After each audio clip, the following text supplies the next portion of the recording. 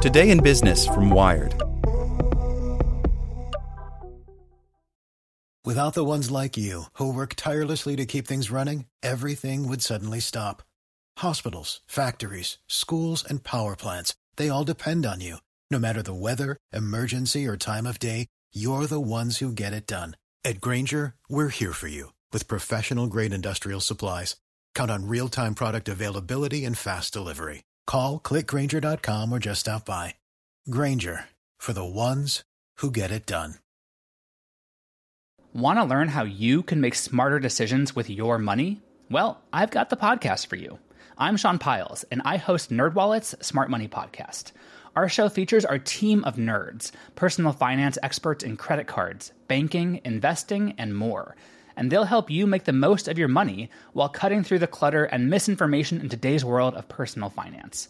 You'll get clarity on strategies to help you build your wealth, invest wisely, shop for financial products, and plan for major life events. Listen to NerdWallet's Smart Money Podcast wherever you get your podcasts. Today in Business from Wired. How Ukraine is winning the propaganda war. As the Russian siege drags on, Ukraine's media campaign has shifted from glorified myths to accounts of everyday bravery. By Morgan Meeker. It was mid-March when two advertising executives joined a Zoom meeting ready to pitch an idea to the Ukrainian government in the middle of a war. They wanted to launch a campaign built on the idea that bravery was a national stereotype, a characteristic linked with being Ukrainian. Watching the courage Ukrainians were showing in the face of the Russian invasion had been a moving experience, said Igor Petrov, creative director at Banda, a Kyiv-based advertising agency. It was the small things that got to him, he says. One friend spending months on the road moving army helmets around the country, or another feeding the cats and dogs that had been abandoned as the Russian army advanced. It was almost a month into the war when the meeting took place, and the Banda executives felt Ukrainians needed a boost. I think we need this right now, Petrov recalls, telling the government.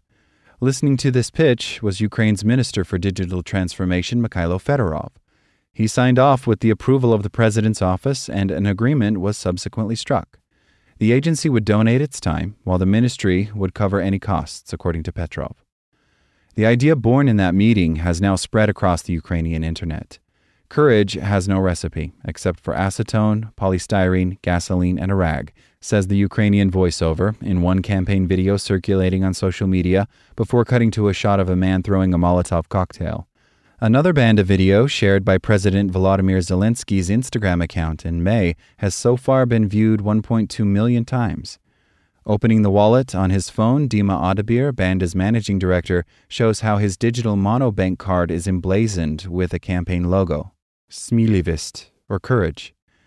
Everything from bottles of juice to a website selling home appliances and even 500 billboards across 21 Ukrainian cities have been similarly branded, although some of those billboards have since been ripped down to make anti-tank defenses, says Adabir. As the conflict in Ukraine drags on, the country's communication strategy has become slicker and more professional, says academics studying information warfare. Ukraine has also shifted its strategy away from amplifying exaggerated myths to focusing on the courage of ordinary people who are committing small, achievable acts of bravery in the face of the Russian invasion. Like any country at war, Ukraine has been working to shape the information its peoples see. The military is not allowed to disclose casualty numbers, photos of deceased Ukrainian soldiers are rare, and pictures of Zelensky dressed as Superman have been shared by officials. Fedorov describes the campaign as something of a morale boost. We wanted Ukrainians to know their efforts are not going unnoticed, so they continue resisting, he says.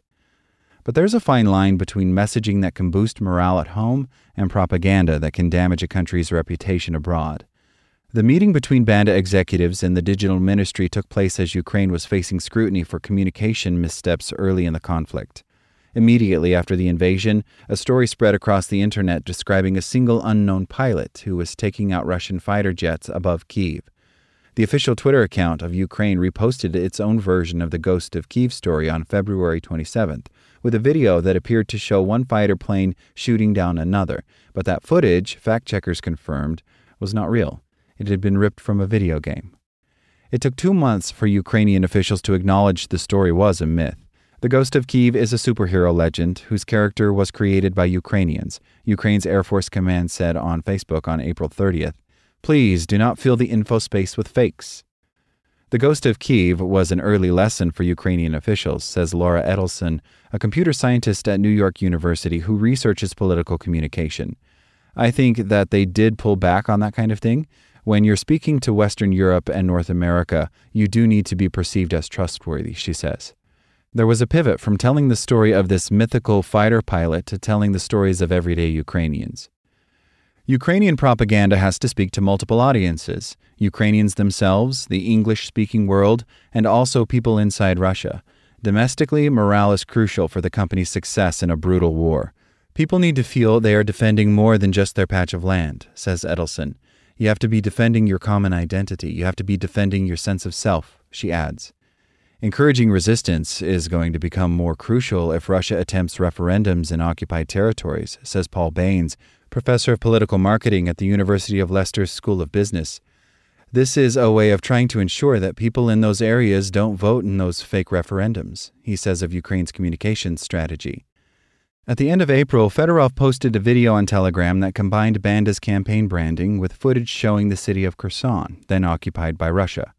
In Kherson, residents are once again going to a rally to explain to the occupiers that there will be no referendums, wrote Fedorov. Thank you for your courage.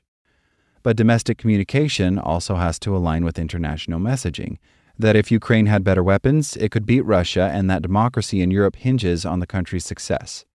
Funding depends on the information war. Sanctions depend on it, says John Rosenbeek, a misinformation researcher at the University of Cambridge. That's the reason Banda's Courage campaign was pushed around the world, with the English adverts swapping the word courage for the word bravery. The word bravery, in Banda's font and flanked by blue and yellow, has been displayed in New York's Times Square and was the backdrop for a speech UK Prime Minister Boris Johnson made in May.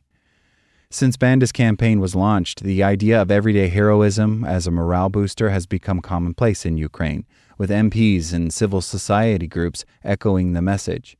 Every volunteer project has its own mission and goal, but all of them tell the stories of how Ukrainians are fighting, which gives others examples and inspires them to join the fight or to continue fighting, says Natalia Mikolska, co-founder of Data Battalion, an open-source database that collects photos and videos of Russian aggression. I don't think that Ukraine is going to win this war solely off the back of the bravery campaign. Very far from it, says Baines. But it is part of a jigsaw puzzle of how they ensure the West continues giving them weapons and ensure their own people resist Russian efforts to seize their sovereignty. Like what you learned? Subscribe everywhere you listen to podcasts and get more business news at wired.com/business. It is Ryan here, and I have a question for you. What do you do when you win? Like, are you a fist pumper? A woohooer, a hand clapper, a high fiver. I kind of like the high five, but if you want to hone in on those winning moves, check out Chumba Casino. At ChumbaCasino.com, choose from hundreds of social casino style games for your chance to redeem serious cash prizes. There are new game releases weekly, plus free daily bonuses. So don't wait. Start having the most fun ever at ChumbaCasino.com. No purchase necessary. VGW Group. Void where prohibited by law. See terms and conditions. 18+.